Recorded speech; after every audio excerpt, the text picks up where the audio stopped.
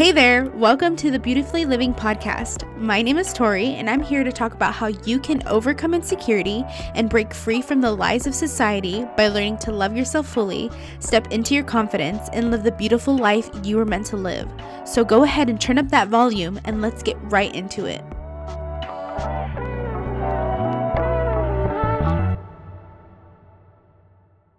Hey guys, welcome back to the Beautifully Living podcast. I hope that you've all had an amazing week and an amazing Thanksgiving. I'm excited to be back talking on here for episode 4, and I'm going to be doing a little mini series titled The Beauty of Marriage, which I'm going to talk about first my experience in marriage so far and what I had to overcome and still overcoming. And then I also want to talk about just like a husband's perspective and interview a couple people that can share their stories of how they overcame huge changes and huge shifts in their marriage. So I cannot wait to get more into this series. This is definitely something that I've experienced in a lot of different ways in my life so far, especially with my own marriage and also with different other marriages that impacted my life in certain ways. So I thought it'd be great to talk about this in a few of the next coming episodes. And just to put it out there, you do not have to be married to listen to these. For me, before I got married, I listened to a lot of marriage messages from pastors and podcasts. So I definitely feel like if you're not married, this is something that you can listen to as well, just so that you can be prepared for your future marriage and how you can handle certain situations that you are going to face in your marriage, because there's a lot of things we don't know until we actually get married. We may hear it from other people, but we don't know it until we face it. So I thought it'd be great to just put this out there for others to listen and hopefully take something out of it. So without further ado, let's get this started. So I got married at a young age. I was 21 and my husband was 20. And for me, I really felt and still feel like many young adults get married, but they don't talk about the struggles that come with committing to someone at such a young age. So it was a definite learning experience for me. But before we get into my marriage, I really want to talk about the base that started my insecurities in my marriage, which was about like a year and a half before I met my husband. I went through some painful experiences in my family. There was a lot happening in my family with my parents' marriage, and it definitely took a toll on everybody. And so it definitely had a huge impact on my life. And it caused my mindset and many things to just change from a positive perspective to a negative perspective. And it was really hard to get out of that mindset. Even today, sometimes it's hard for me to shift out of that, because it wasn't just a 1 week, 1 day experience. It was a little more than a year, probably like almost 2 years. And it was just really hard to get over all of those things that I had felt. And so what I got from those painful experiences was insecurities in tons of areas of my relationships with people.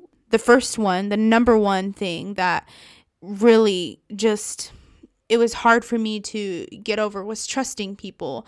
It was hard for me to trust people. I couldn't trust anyone. Even if I knew them for a long time, it started to become really hard to trust them, just because I felt like they were just gonna leave or not care anymore, or their feelings weren't real. They were only real for that moment. And then later on, they're going to get tired of me and just leave. And so that caused me to not want to ever get married, not want to commit to someone, because commitment equals trust. And I couldn't do it. It was really hard for me to think about committing to someone and knowing that they're going to stay with me for the rest of my life, because I didn't believe in that at that moment. And because of that, I made some decisions that weren't really me. I was doing it to find some sort of happiness out of all of the pain that I was experiencing. And it definitely wasn't the person that I knew who I was, but I felt like if I did all of that, I would feel much happier in life, and I would be able to get rid of those feelings that I was feeling. But it definitely didn't work. It didn't help at all. It actually made it a lot worse. I grew the insecurity of not being good enough for anyone in my life. So that was really hard on me.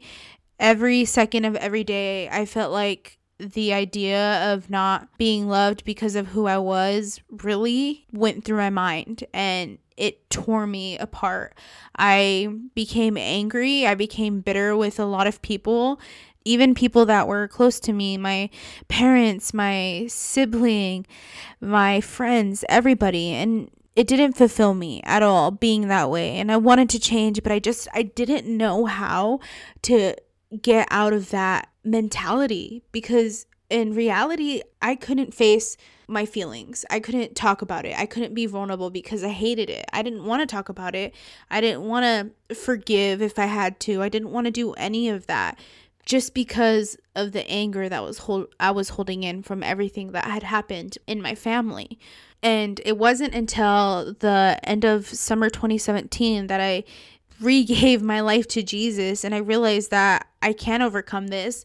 But it definitely took a lot of time. Even to this day, sometimes I still have to remind myself that Tori that I used to be, the Tori that went through all of that, is not the Tori that I am now. And that is definitely okay if you have to remind yourself of those things, because I know that our past plays a big part in our lives. We experience things that don't just go away magically. They're there with us for the rest of our lives, but it's how we handle it that really matters. And so definitely going into marriage, I had to learn how to handle the situations I've dealt with, so that I didn't have the mentality that my marriage was going to be the exact same. So from giving my life to Jesus, a couple months later, my husband and I started dating, and we dated for 11 months, and then we were engaged for 9 months and got married, and we have been married for almost about a year and a half. During each of these periods of our relationship, I realized, because of what I went through, I had to do a lot of changing in how I handled situations, and that was tough because I'm kind of a stubborn person, so I had to get out of that, and it was really hard. But I know for sure now that it helped in the long run for our marriage to be healthy and happy. And of course, we're still facing a little bit here and there, but all marriages face that. It's never going to be perfect. As our marriage began, I was super excited to do all of the wifely duties, which is like making my husband dinner, cleaning the whole house for him, doing all of that to make him happy. But I never realized how tough the hardships would be that I faced with my insecurities going into a marriage. Of course, you want to make it all about the other person when you're married. You want to make sure that their happiness is good and that you can have a great day because of that. But I relied so much on my husband Austin's happiness that I totally forgot who should have been the center of it, which was God. And that definitely took a toll on our marriage. Because of that, I thought of every worst case scenario possible for every single little thing that he did. And that wasn't because I thought he was a terrible person. It was because of something that I was dealing with that I did not face enough to overcome so that I was healthy for our marriage. I felt like I was not a good wife. I felt like I can never make him happy anymore, and that he was going to find someone else everywhere he went without me. Whatever place he was at, with whoever he was with, I felt like he was going to fall in love with them instead of me, because I just kept telling myself that I am a terrible wife. I am doing a terrible job. I don't know how to do this anymore, and I'm afraid he's just gonna leave me. And because of those thoughts, it created a toxic mindset for me to be in, and it created issues in our marriage. And of course, I pushed it under the rug. I just let the issue lie under there, and I never brought it up, only for the fact that I thought we can get over that and we'll be good. It'll never have to come up. We can deal with it. Probably never, because we're pushing it under the rug. In reality, you don't just deal with it never. It comes back to you because you never end up fixing it right then and there. during all of this, after a year in our marriage and having our little boy, we realized that, okay, there's a lot going on in our marriage and we need to fix it. And how are we going to do that? Opening up and bringing everything that we pushed under the rug onto the table and talking about it and being vulnerable with each other, and also getting guidance from other people that we know can help us because they've went through similar things in their marriage as well. And when we were able to do that, we also found out that maybe we have to put God more in the center of our marriage. Maybe we have to do that because we forgot how to, especially with how I said earlier, I was relying on Austin for my happiness. I forgot that I needed to rely on God more than Austin because he brings me the happiness that is able to reflect in our marriage. And so when I was able to do that, I realized, okay, I can overcome these insecurities. They are no longer going to be a part of me. They're no longer going to take over my motherhood, my marriage, my faith, my anything. I was going to solely put everything into God so that I can become a healthier, a better person, and I can love the person that he created, which was me. He created me for a reason. He created me uniquely from everyone else, and he loves me for that. And if I'm not able to love who I am and who he created, then that's showing God that I don't trust his process, that I don't trust what he's about to place into my life, all of those things that he's going to place in my life. And so I truly believe that from learning about all of these experiences in marriage and still learning, that loving myself is so important. God created me specifically to be me.